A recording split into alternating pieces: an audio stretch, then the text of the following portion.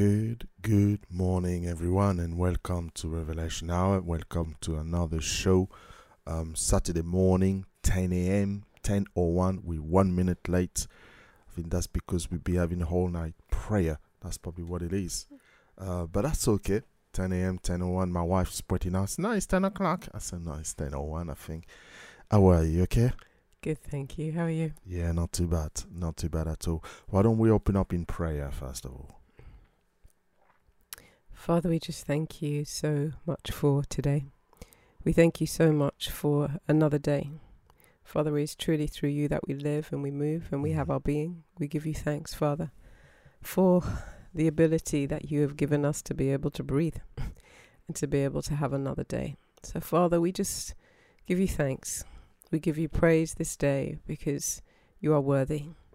You are worthy of all our praises as we continue to look to you. Keep our eyes fixed on you, the author and the finisher. Father, we give you thanks and praise for all that you are doing at this time in, with, and through us, as individuals, as families, as the body, as the church, Father. And we just pray that you will continue to have your way, that your will be done through us so that your kingdom can come on this earth, Father. We pray this in Jesus' name. Amen. Amen. Amen. Good morning again. It's lovely to have you here with us for another week, another Saturday, where we will continue to look into the churches. Okay, so we've got something said. Good morning. Zoom link said there is another meeting in progress. That's very interesting. Okay, there must be a bit of an issue here. But for those who are on Facebook, we will try to fix that as we go along. But again, it's lovely to have you with us this morning. Just to recap very briefly what we want to do here this morning. Before we do that, we just want to let you know that we are available on Facebook. We also have a Twitter account, which I never tweet, to be honest. I just only tweet the show on Saturday morning. Maybe I need to work on it a bit more, I think. What do you think? No. I'm the wrong person to ask. Oh, dear. Okay, that's fine. What about email? Are you good at emails? We got email. Are you good to trace the email, check the emails out? Yeah, I think, that's fine. Okay. I think the WhatsApp works, people. Yeah, the WhatsApp. I think people love WhatsApp. Yeah. So if you want to really want to be part of the WhatsApp group, please let us know. And we will try to add you in on WhatsApp in that sense. But as I said, we are available in all the platforms that you can even think of at the moment, and probably good news in that sense. So why don't we start with the latest news, as we always do Saturday morning. We want to look at what's going on in the news, and I'm going to leave it to Marcia to be able to try to guide us through this morning into those news. So here we go. This is what we've got today. What's your pick on it? I know what you're going to pick. The one in the middle. Let's take a look. Yeah? Let's Okay. flick through so we can see what's going on. Yeah. Here we go. So which one are you looking at? Yeah. Start with the one in the middle. Yeah, it's not a big front page, just right in front of you. You can't miss that one, can you? Andrew Brunson say persecution for U.S. Christian would get worse. I'm just wondering what he mean by that. That's what I was about to ask. Yeah, let's find out. So he's a pastor, He Missionary. said, missionary pastor. So what does he say, love? Okay. He's saying it will increase. Okay. Global prayer for U.S. election integrity. He was charged with being involved in leading a failed coup in Turkey in 2006, among other far-fetched claims, that he felt a new urgency for the U.S. Okay. Yeah. The thing is, I think it's quite interesting that he's talking about, it's not just the election. It's not with this election, but it's growing in me to last year. I think the thing is, there's a lot of Christians in in America who've been saying for, there's a lot of prophetic words that come from America in terms of leadership and in terms of what's been taking place there. And I think a lot of people now know that there's been a lot of cases that have been brought against Joe Biden from Donald Trump. And it says President Donald Trump has continued baseless allegations of election fraud to explain his defeat by President-elect Joe Biden. Even his Attorney General, William Barr, said that the Justice Department had not uncovered evidence of widespread voter fraud and has seen nothing that would change the outcome of the 2020 presidential elections. But said no matter what comes out of President Donald Trump's legal challenges, Christians in America should prepare for increased persecution. And I think the thing is, I think it's something to watch. We were saying before that whatever tends to happen in America tends to kind of follow suit here to a certain degree. So I think it's interesting to try and well, I think everyone's keeping an eye on what's going on in America anyway. I think the whole world is watching that. So it's one of the things, in terms of the prophetic words that have come with regards to, Donald Trump staying in and having another term. And also in terms of, if that doesn't take place, we know from the stance of Joe Biden and his people, that they're not into Christianity at all. It's for them, it's about everyone, and the LGBTQ agenda. It's definitely about all of that, and it's just you've got opposing sides. And I think the thing is, when we look at America, Americans are very in that sense, they're quite outspoken in terms of LGBTQ. They're very outspoken in terms of professing their faith and what they stand for in terms of that. So they're bound to be persecuted if you have someone like the people like Joe Biden and his team in power, because they're Joe Biden's the president and his team. They're very clear that they stand, or Joe Biden and his team are very clear that they stand for the LGBTQ agenda. And the thing is, if you're looking at all of these things, in all, then persecution will increase for American Christians in terms of that, in terms of the things that they stand for. And I think people have said before that Donald Trump was a wedge in the door. It's like he was the one who was holding the door open for a season in order for particular things that God wanted to happen, his will to be done. Also in terms of abortion, we know our stance on that as Christians. And the thing is, Joe Biden and his party are very much for, liberalism, freedom for choice, and all of these things. So in terms of abortion, they are for it. They're not against that. So it's just, all the things that we stand for as Christians, in terms of what God stands for, they stand against that. So this is why you will probably see the rise of persecution against Christians in terms of, and also you look at the way that churches are being restricted, being closed, and they're not able to actually, and if you think about it, the churches that they have over there, they're mega churches, they're unable to actually meet and congregate together. And some of them are, when they have their own buildings, some people are moving from certain states to other states so they can practice Christianity, because in particular states they're saying, you can't practice because of COVID, but it's something that's been brought in, and now people are saying, well, we still want to practice our faith because the Bible says so, and we mustn't forsake the gathering of the saints. So we're going to, I think it was Orange County or somewhere like that. People have been going there. So it's that you'll see more. So you can see that these things will take place. People are saying there's a reason for this. I'm not going to get into all of that in terms of the persecution of America.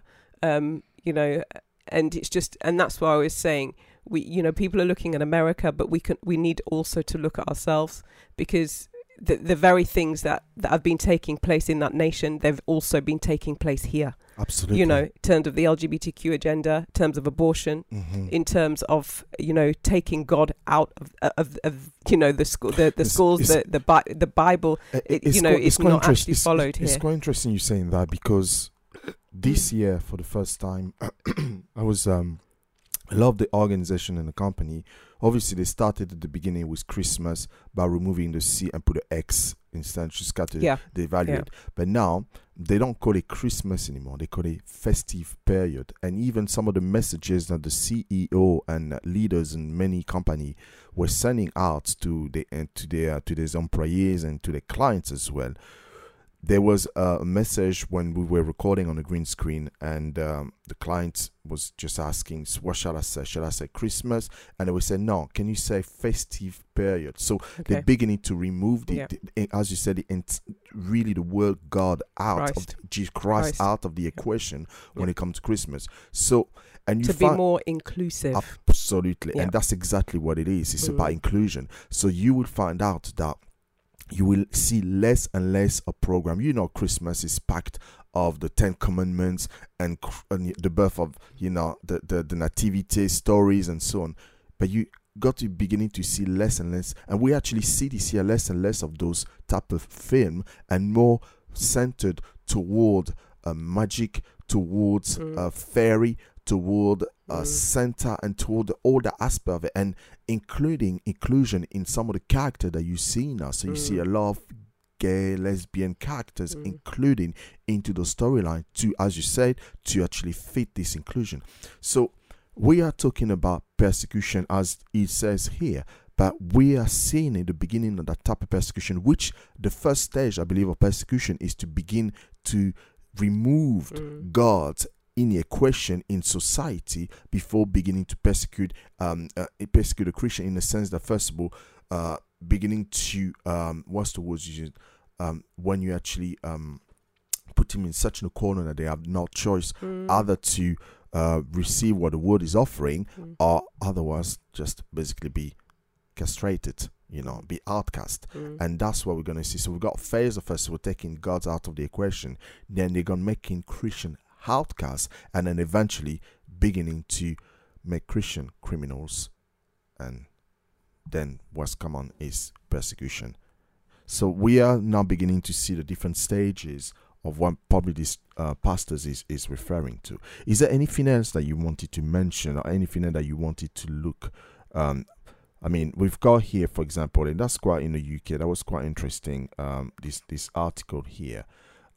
Shadow Faith minister resigned over same-sex marriage comment. Now, what she did, she was asking questions via a Zoom link, and about people about their faith and so on, and how they can actually be this kind of freedom of speech and freedom of faith in that sense. And this is what she said. She has to step down because of a comment. Obviously she was calling in that sense, but it was in relation to same-sex marriage here. And what was interesting, we know that it is currently illegal for registered to refuse conduct on a same-sex wedding. Now, the question was asking is, what about people of faith? Can it be? Do they have to be forced if they actually don't agree in same-sex marriage? So they have to be forced in that sense to conduct the same-sex marriage weddings. And she said that there need to be something in place that protect people of faith as well as those who think the other way. It is an issue of conscience. It is like people having a choice who, for reason of consciences, cannot participate in conducting an abortion, she said. Now, obviously, she got bombarded. She got bombarded by the LGBT community and this whole aspect of inclusion. So she have to step down. But then he posed again the same question. As you said earlier on, the kind of forcing, cornering, Christian more and more into some kind of element of way, when now we are saying this is how the world is moving. you've got to accept it. So yeah, but then she said, "I'm proud to support same-sex marriages on yeah, well, Saturday." obviously Labour she has celebrated to, 15 years of civil partnerships and all but the she progress has we've made. to. Of course, she has She to. has to say, she has Yeah. to put this comment in. I sincerely apologise for my misjudged comments on Friday and have designed to resign as Shadow Faith Minister. She has to. But I think the element of really bringing the conscience and basically insinuating that, you know, it depends on how people, the conscience of people, and depend on their faith as well. But we're having a bit of a problem here, and we've probably seen it, but it's becoming more and more where there is this political correctness that we have to apply, and there is the element of faith. Now, people are talking about liberty of faith, liberty of speech, and liberty of freedom, you know. But at the moment, people of faith are beginning to be cornered because they can't really express themselves in any hour, because when they begin to express themselves about their faith, They're penalised. Very interesting. So this whole aspect of and like I said, it's very subtle. Subtle, you know? yeah. It's going to take a few years. You say that it's subtle, but it actually isn't anymore. I just don't Yeah, think you're it's probably right. I don't think it's subtle anymore. I think before it used to be subtle, but now, as soon as you kind of step out of line, you're told to get back into line, and you're penalised for it. Now you can see that obviously you see more and more. She has definitely an opinion on this, and she has.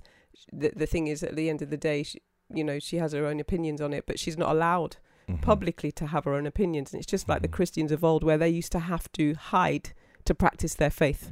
Do you see? Yeah. Do you remember in the times, Yes. when Christians used to have to hide to practice their faith? There were people, I was reading about Simon, who he was the one who, I don't know who Simon, who went to collect Jesus's body. What was his name? And he said he was a very prominent man in society at that time. But what happened was he was going to Pilate, and he was speaking because he wanted to collect Jesus's body. But he was very prominent. He was the one in whose tomb Jesus was buried. But the thing is, at the time, he was prominent, but he was in hiding because he had chosen to follow Jesus. But he was in hiding because they knew he was a Christian. So he was in hiding. And I'm looking and I'm thinking, obviously he was prominent, but he chose to follow Jesus. And because of that, he was in hiding, practicing his faith. But obviously when Jesus was crucified, he came out, and he actually then went to collect the body of Jesus, because at that point he was like, my Lord is passed. And he saw the crucifixion, he saw everything. He wanted to make sure that Jesus was buried. And I'm like looking and I'm thinking, this was a prominent person, a person who was able to approach Pilate at that time, was able to go and speak to him in person. So he was somebody of stature. So the thing is, if then people were being persecuted, and there were people of stature, they had prominence, people such as this lady, it's just like she's going to have to go now in her closet and practice her faith privately. And this is what, as you said, they're cornering us. We're going to have to do things privately. But when it comes to people being in positions of authority, being able to influence and impact, it's going to be interesting, because they will allow you to say so much, but you won't be able to say more than what they want you to say. I think the interesting thing is and obviously I believe the Holy Spirit is moving here as we're talking about persecution. I think the interesting thing is what we are going to experience, we're going to experience two types of extreme. We're going to experience the extreme of the fact that we can't say, or we can't speak, we can't basically share our faith freely to people. And then we're going to see the other aspect. You're talking about prominence. There's many aspects of prominence in society. And I think that one of the people that actually, I don't like use this word, like celebrities and stuff like that, but those people, they have millions and millions of followers, and you're going to see some of them rising up and beginning to share the faith and beginning to share the gospel, and many people will follow, because unfortunately that's how it works. But what we're seeing at the moment is, when I'm talking about settle, I'm not talking about settle in terms of people are persecuted. I'm talking about the settle, the way things are moving towards physical persecution. And that's what I'm referring to. It is, we started with, first of all, to be an emotional persecution, then now it's becoming a little bit affecting people's life, affecting people's works, affecting people's pattern. But what I'm seeing taking place is these stages, and I'm sensing the stages are beginning, and it's beginning to build up now. And because the LGBT movement is so strong now in many countries, and also because people are turning away from God. So what you are seeing in now, these LGBT people that probably 10, 15 years ago didn't have a say. Now they have more than a say, because also you got to realize there are many of these groups, LGBT people, in position of prominence, especially when you talk to government and education. And when you think about the legislation, and this is how Satan managed to infiltrate it, by exactly putting people where they need to be put, so they can actually influence society through legislation, through media, through education, through politics, even finances as well, because obviously that is, it's a big thing. So what he does, he pushed that movement higher, and he now alienate pretty much faith, beginning with faith as a whole, which many other religion, but really Satan's target, the Christians. So eventually what we will begin to see is what we're seeing now. We will begin to see this on a regular basis. You will be going to work and people will be getting to target you because you're a Christian, and even they will wait for the opportunity, or they will trick you. Remember the story of Daniel, with the King Darius? Yes. Yeah. They tricked King Darius to write a treaty that basically condemned Daniel in that sense because of his faith. And that's what we are going to see as we move towards more and more while we are actually looking into the birth bank of the end times. This is a very interesting, I think this is a topic that eventually we may be able to tackle. But I believe that even looking at the 7 letters to churches, we are going to be tackling this as well. So that was the news for today in that sense. Well, so I want to apologize again to our listeners. They've been having a bit of an issue accessing the Zoom. The Zoom is working, but for some reason, it keeps saying that people is on another meeting. So we thank God for the technology. We thank God for YouTube and Facebook. So as you guys are listening, thank you for that. So now, as we know, and we've been discussing it many times, in relation to end times, we know that the world's not seeing the future from science perspective, and we can see all this data coming every day, and apparently there's a new movement of tier 3 that's coming up as well. So it's an interesting thing. We came out of the lockdown, but most of the countries been put on tier 3, which is a pretty much another form of lockdown in that sense, but nicely worded, pretty much. But we got to see everything from God's perspective. This for me, there's not two ways about it. We also got to be vigilant, and we got to be sober, because we need to know what Satan's doing, his plan and his schisming. But most importantly, I think right now, as a people of God, with the season that we're in now, we need to be diligent, when it comes to the word of God. There's so many false doctrine out there, and it's very important for us to really be very sober when it comes to the word of God. And that just really goes on for us to look into our topic that we'll be looking so far. So we've done Ephesus, Smyrna, and we're going to be looking at Pergamos. So after that, I got 4 more to go. But it is interesting that the more we're looking into the latest to the 7 churches, the more revelation we get, the more deep understanding we see how the word has been changed from the early days as well. So when we look at the 7 latest to the churches, one of the things that we mentioned over the last few weeks is in relation to the book of Revelation. The word revelation means unveiling, the uncovering of something that's hidden in that sense. And while we're talking about revelation, we are talking about the revelation of Jesus Christ, and that is a very important that we need to understand. So Jesus wrote 7 letters to 7 churches located in Asia Minor, and which is modern day Turkey in that sense. Now, the letters were written to all the churches in Ephesus, Smyrna, Pergamos, Thyatira, Sardis, Philadelphia, and Laodicea. Now, what we've got to understand is that when the outline of those letters, and we spoke about it over the last week, so I don't want to really go back into this again and again, but just to give you on a nutshell, the outline of those letters are very, very important. Now, when we look in the outline, what we need to understand, first of all, that at the beginning of every letter, there is a description of Jesus.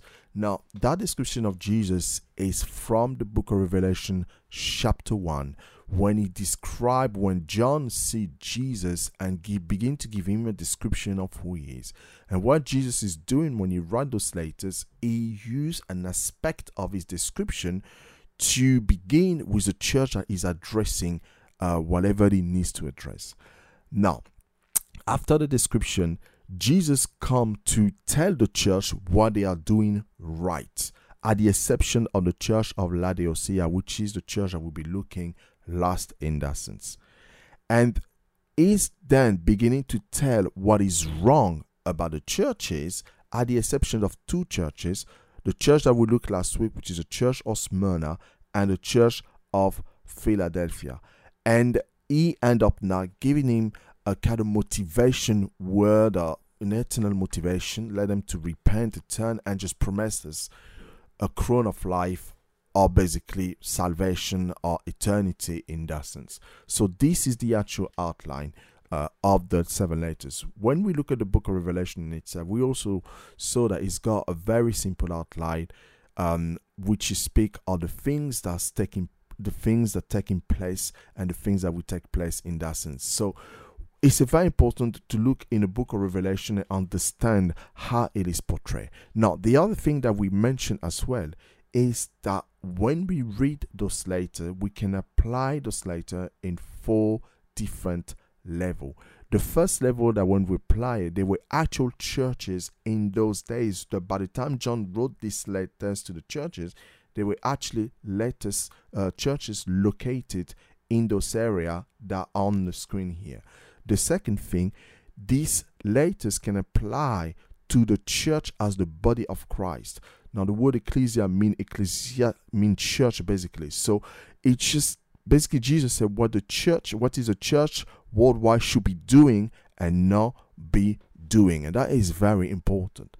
Number 3, we can apply these letters from a personal perspective. You and I represent the church. So as we look at the church of Ephesus and we look at the church of Smyrna and the other churches, we can actually look at what Jesus said about the church and apply into our personal life. And finally, those letters can be applied prophetically. Is actually represent 7 successive stages of church history. So it is strange when you think about it.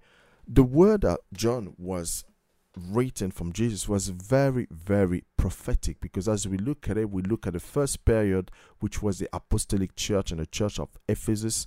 And then last week, we look at the church of Smyrna, which is actually speaking of all the persecution, the 10 successive wave of persecution by 10 successive Caesar or emperor in that sense.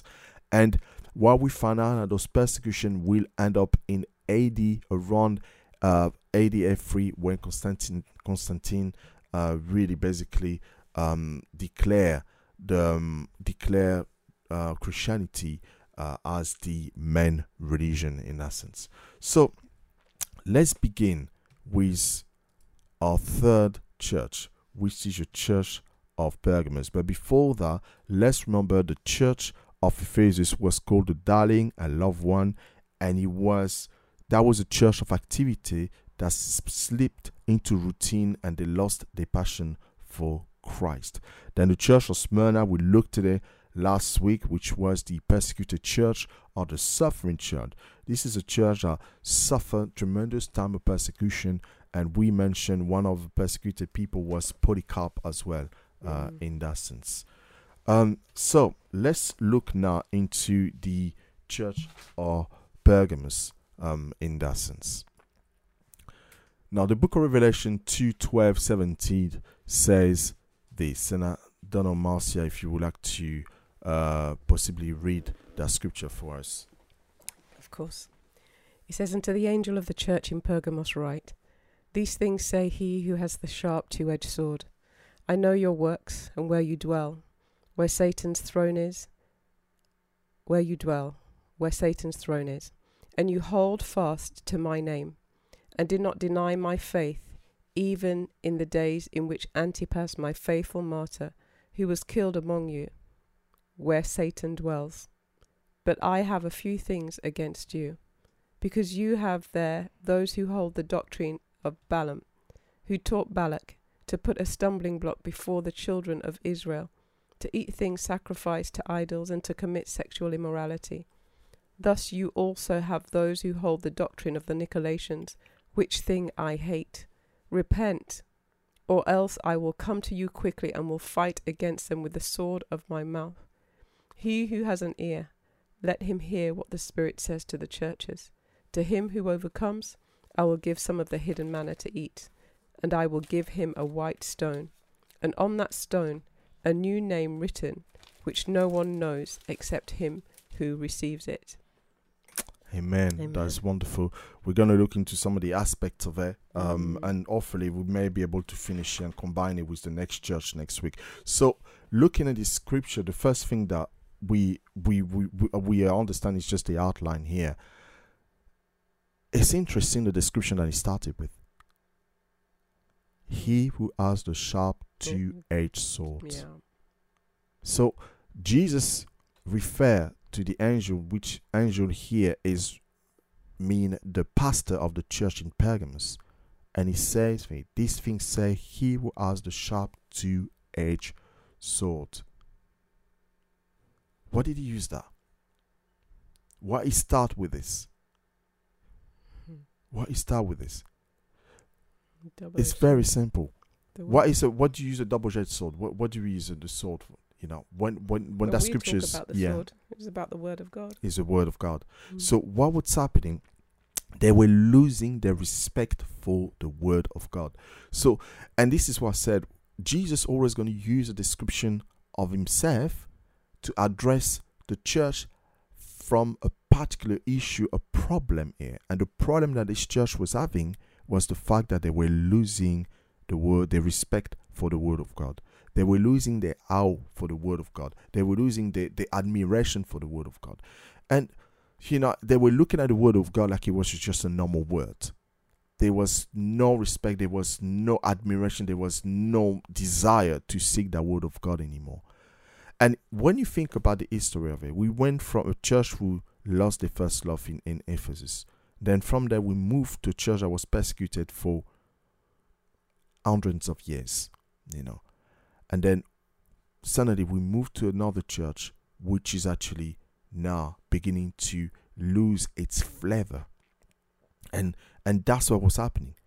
He says this, "I know your works and where you dwell, where Satan's throne is. And you hold fast to my name and did not deny my faith, even in the days in which Antipas was my faithful martyr, who was killed among you, where Satan dwelt." Twice he repeats Satan. And he goes to say, "But I have a few things against you." So in here, what he's saying is that where they were located is where Satan's throne. That's right. dwells. And we will go into this in a minute. Now, what we find out is that when we lose our respect, or when we lose our admiration for the word of God, when we stop doing this, our reverence for the word of God, what is happening? We begin to compromise. And that's what's happening with this church. Because they were losing the awe for the word of God. They were losing the respect, the admiration, the reverence for the word of God. Then they begin to compromise. They begin to become carnal. We know that when we start praying, what's happening with us? And studying the word. And study the word, even praying, study the word, worshiping. The entrance of the word brings light, isn't it? It's a lamp to the feet, a light to our path. Yeah, absolutely. So, and this is why when I'm mentioning it's so important for us when we look in those letters to take heed of what Jesus is saying to the churches, because he's not only speaking to the churches in those times, he's speaking to the church as a whole, he's speaking to us as individual, and he's also speaking to the church age in that sense. Isn't that wonderful? Yeah. A letter able to transcend every description, speaking to everyone. Amazing. In that sense. It doesn't matter. That letter was written in AD 90, and we're in 2021, and that still speak to us. 2020. Yeah, nearly 21. Sorry, babe. And it's still speaking to us. The mind of the prophet always looking ahead. You know? And that is incredible. So this is what was happening. So Jesus said to the church, said to the pastor of the church in Pergamos, listen, I have a sharp two-edged sword, which is the word of God. But it's not only say, I have the word of God, I am the word. Yeah. You know, if you look at the book of John, in the beginning was the word. So the word was God. And that's the word right. was God. Yeah. Absolutely. So speak to the angel of the church of Pergamos. He's not saying, I have the two-edged sword. He doesn't say, he said, I have the word of God, because I am the word. I am the word.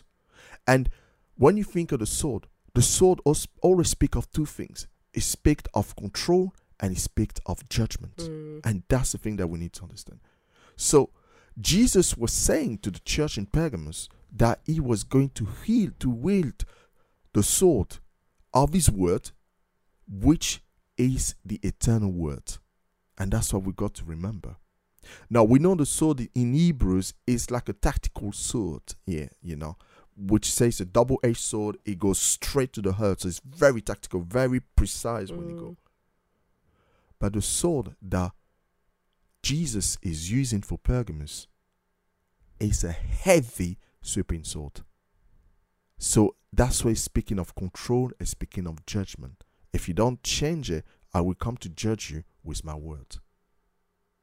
And it's interesting because it reminds me a lot of the time when Jesus will come return. Yeah. You know, at the Battle of Armageddon, when Jesus come back with the saints, he will destroy the whole thing. He will stop the whole thing. But people believe that he's going to use weapon. No, he's going to use his word. He will speak the word and everything will cease. And then the millennium kingdom will start. And that's the thing about Jesus. It's the word.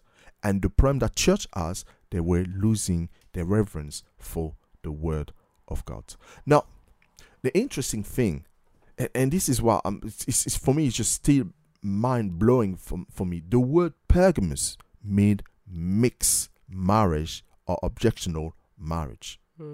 So basically, compromise, mix. And this is a time when the church is beginning to mix with the world. Wow. So this is a very important.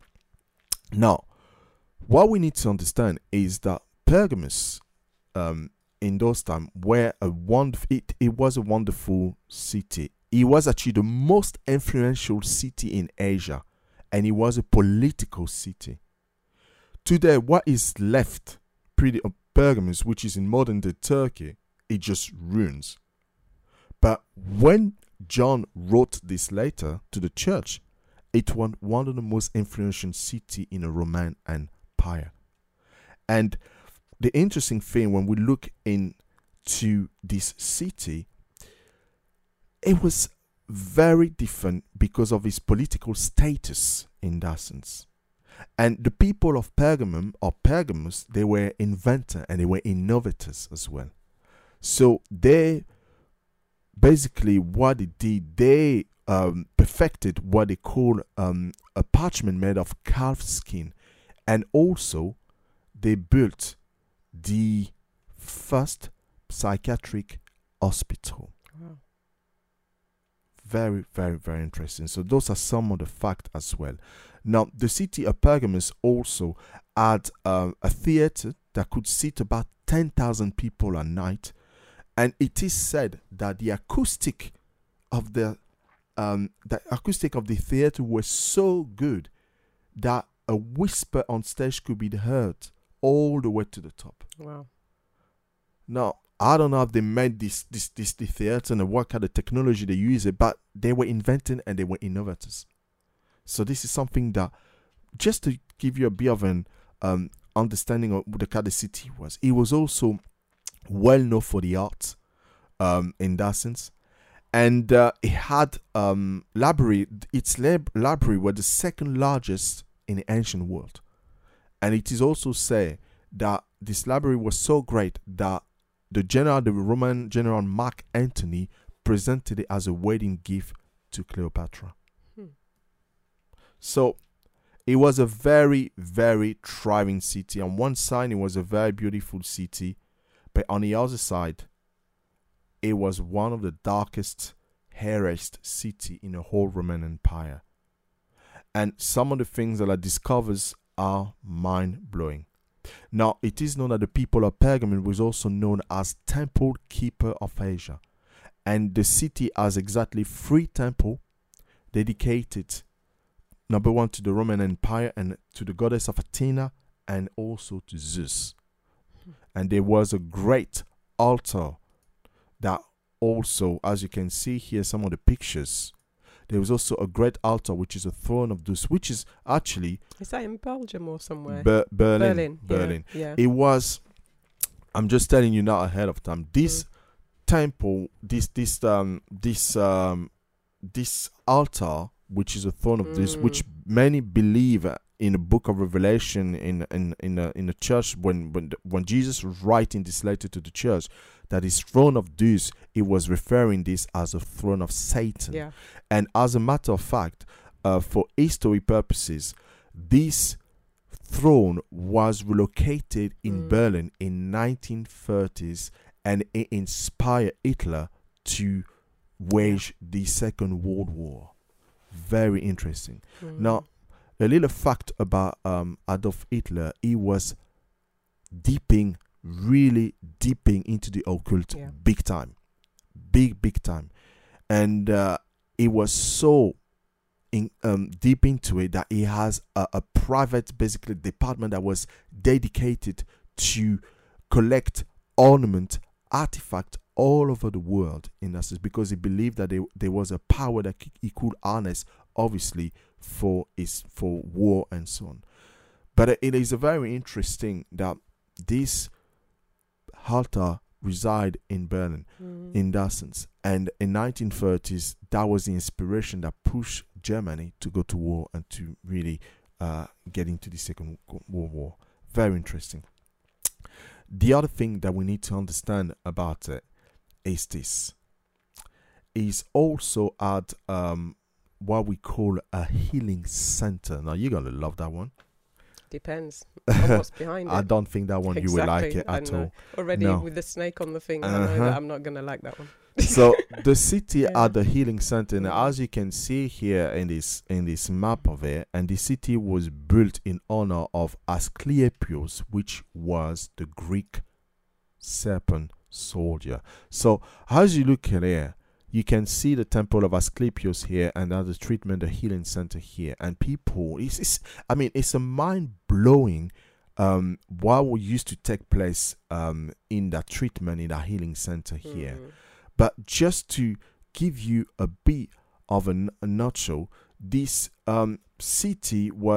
this healing center was basically a cross between a hospital and a spa, healthy spa. But the kind of spa that I definitely would not want to go in. Is this the one with the snakes on the ground? That's the one with the snake and everything. You know. Yeah. So, just to give you a bit of a nightmare. So those people... No, it's not nice. People would just go and they would get everything from a mud bath to a major surgery. So this is where the place that people used to go as well. And even the emperors were coming all the way from Rome to be treated in that place as well. But that was interesting. If you were somebody that was diagnosed with terminal illness, the kind of thing that that you're going to die from, you were not allowed into this hospital, healing center, healthy spa, whatever you call it. You were not allowed in. That's very interesting. The priest, Asclepius priest, they didn't want hearing somebody dying in a hospital, so they were very careful about their reputation. And then it's interesting. There was a huge sign at the top. We used to say, death is not permitted here. So the only way you would get into the hospital, you would get treated as if you knew that you were going to live. Very interesting. Now, hospital, you're supposed to treat everyone in that sense. But that particular hospital decided that they only were treating people that they knew that they were going to survive, so they can actually, keep their reputation. Now, the other thing I'll mention as well is people will literally enter through a tunnel to get into this place, and then we drink some kind of sedative, and then we spent the night in the dormitories. And what will happen basically, and while they spend the night over there will be snakes crawling all over them all night. Now, let us remember, this is a place that they didn't want people to die. So these snakes that were crawling all over were not poisonous at all. But there will be snake crawling. Can you imagine? You're in a hospital, you got snakes crawling on the floor. And that's what would happen. The snakes crawling on the floor, they will crawl around there. And they were told that the serpent god Asclepius would speak to them in their dream and give them a diagnosis. Which is incredible when you think about it. But that's the kind of city that was in Pergamos. What people believe that the snake carried the healing power of this serpent god.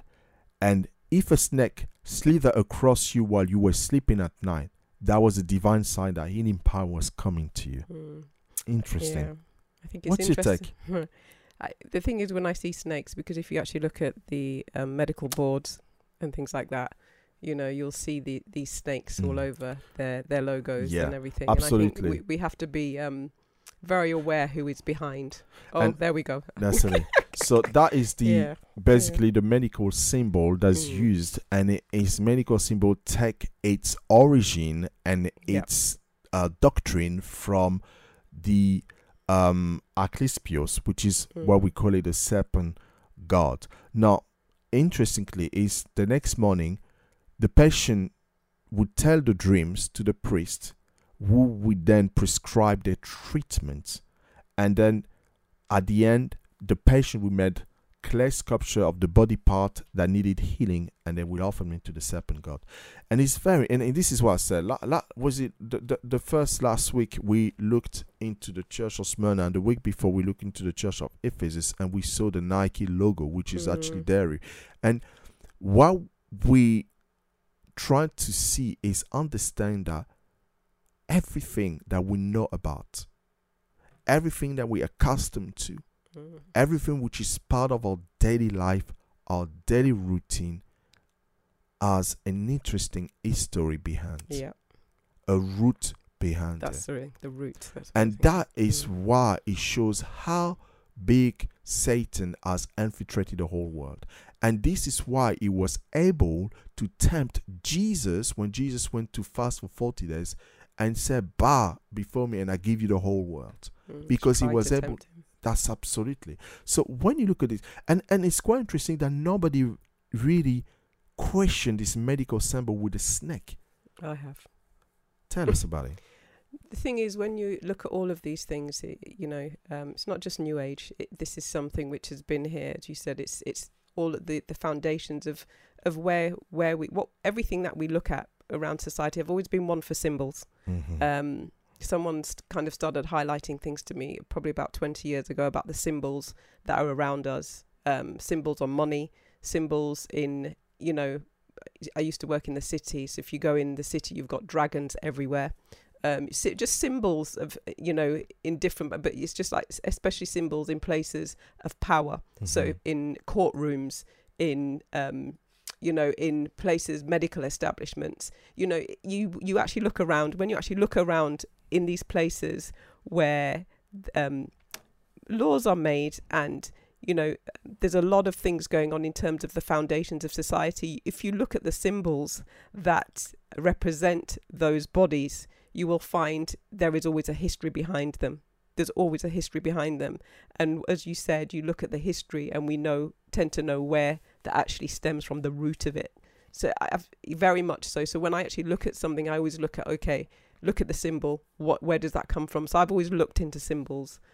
So, and especially coming from the health perspective, when I actually saw this snake, I was like, what is that about? So I started looking into it, because for me, when you actually, as a Christian, when you see a snake somewhere, it's not really a good sign. So it's like, okay, what is this all about? So that's when I started looking into all of this. It's very interesting, because as Jesus writes those letters to the churches, it's now revealing every aspect of society, which is incredible when you think about it. And for me, the simple fact that medical is supposed to heal, it's supposed to it's supposed to heal, make people get better, physically better, and as well as emotionally better. But have a snake around this tribe, which is really a representation. And that's the Ashraf pole. You know, the Ashraf pole that they used to bow and worship to these things. Mm-hmm. So you've got to look at what the pole represents as well as the snake. Absolutely. So tell us about the Ashraf pole then. These things were like totem poles that they would worship. When they're worshipping different idols, different gods, they would actually use these Asherah poles, and it's to do with satanic rituals and idols. So when you actually look into all of that, you will see that it's about idol worship. It's about bowing down to other gods. So the pole itself, and then having the snake all wrapped around it, it's quite powerful. Very interesting. So that's what we are talking about when we're talking about Pergamos. And I know we're not going to have the time to look into Balak and Balaam, but we'll look into it next week. But the interesting thing when we look into this, and there's a guy, and he's an interesting guy, and this is what I said: for every enemy tactic, God has a plan. For everything that the enemy is doing, God's always got a counteract action towards it. And this counteract is in the name of Antipas. Now, this is interesting. These guys was living in, it was Pergamos. He was one of the pastors in Pergamos here. And what happened is, and this is what Jesus mentioned him in the book of Revelation, about his faithful martyr, and this story is very interesting. What happened is, as you know about these healing centers and the demons and the snakes and so on, and Antipas was filled with the Holy Spirit, and he would cast out demons out of people all the time. And obviously the priests are beginning to complain. They're beginning to complain because there was no people coming to the healing center, because they were all going to Antipas to get, and Antipas would perform, casting out demons. So they complained, and they went to the emperor and they asked him, you got to do something about it, because this is just not working. So what happened? They said that because Antipas was driving the spirit out of the city, and obviously hindering the worship of their God, because now people were coming to this place, So they went to the Roman government and they asked him to do something about it. So the government, what he did, he ordered Antipas to offer a sacrifice of wine and incense to a statue of the Roman emperor, and declare that the emperor was Lord of gods. And obviously he refused. So, and he said that if you refuse the divinity of the emperor, is basically for them is to refuse the city of Rome. And the rule that was applied is where people were rejected the city of Rome, they were executed, basically. So he was sentenced to death in the altar of Zeus. And as we know, we talked about this altar, but his execution was horrible. So this is what they would do. They will take him, they will place him inside an altar with a bronze bull.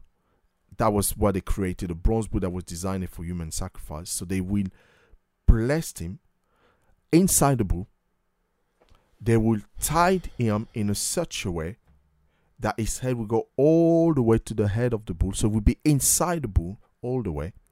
And then what they will do, they will light up a fire under the bull, and the fire will eat the bronze, and the bronze inside, and it will slowly begin to roast the person inside to death.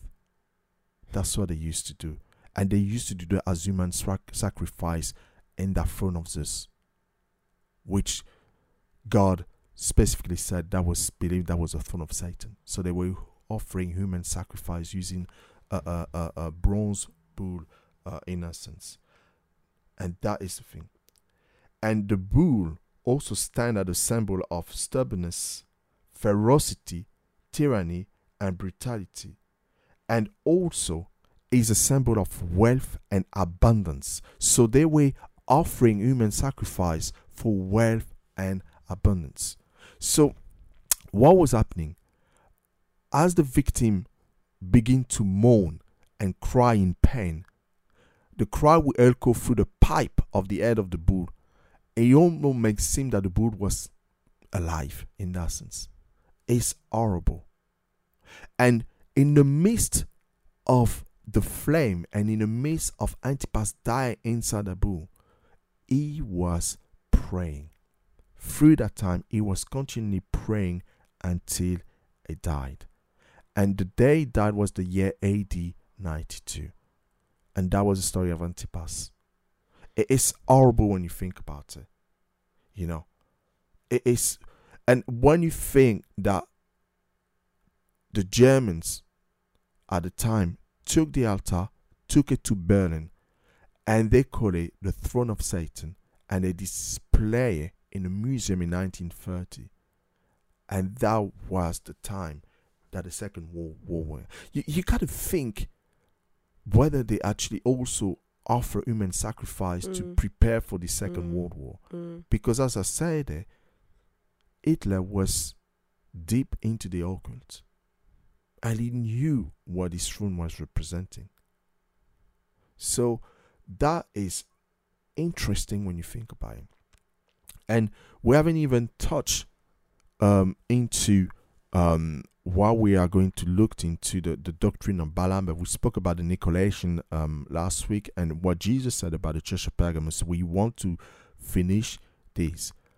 But what we see is that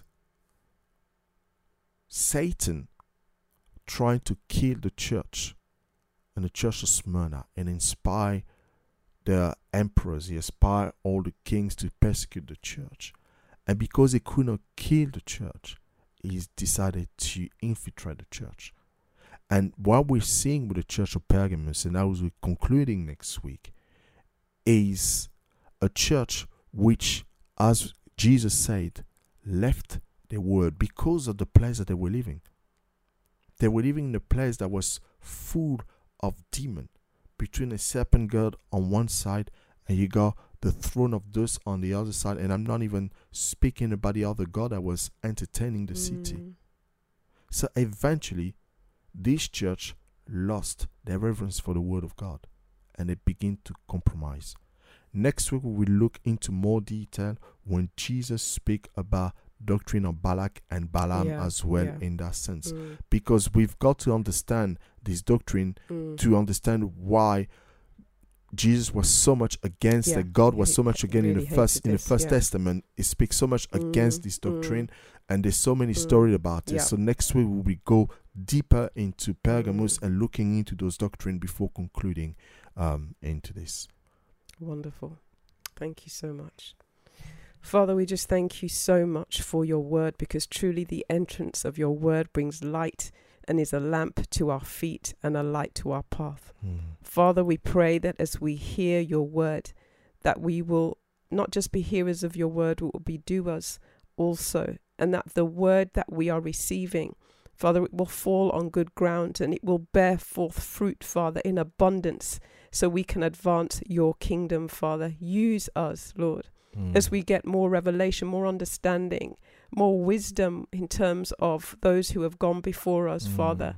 And as you are preparing our hearts, preparing us, Father, for such a time as this and for the times to come, Father, we pray that you will have your way in each and every single one of our hearts, that your word, Father, will truly be written on our hearts. It will be burning, Father, in our hearts, Father. And Father, that we will not move from your word, that we will be steadfast, we'll be immovable, unshakable, Father. Yes, really, Lord. Father, we will be those people, Father, who know your word, and that your word, Father, will be the thing that leads and guides us and is truly a lamp to our feet and a light to our paths. Father, we thank you so much. We thank you so much for everyone who's listening, Father. We pray for every single one of us that we will truly, Father, be followers, true followers of your word. That your word, Father, we will have a desire, Father, to actually seek after you, to study, to show ourselves, and be diligent, Father, and show ourselves approved to you, Father. Father, we thank you so much. We thank you so much. We pray in Jesus' name. Amen. Amen. Amen. Amen. So thank you again, guys, for joining us this morning. And again, if you want more information, you can follow us on Facebook. We got a Twitter account, and we're also available on email.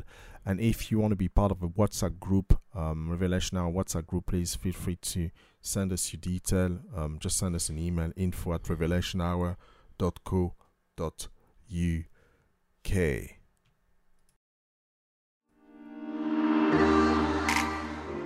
Okay, I think we're done now.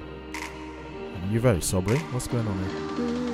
Yeah. Just meditating. It's very important to understand those churches, those letters. I think for me, every time I'm studying, every time I look into this in more detail, revelation. I get more revelation. And see our world how it is. And we definitely need God. We need Jesus. We need Holy Spirit. We need to continue to pray, and it's important. But guys, thank you again for watching. We see you next week. Same place, same time. Ciao. Bye-bye.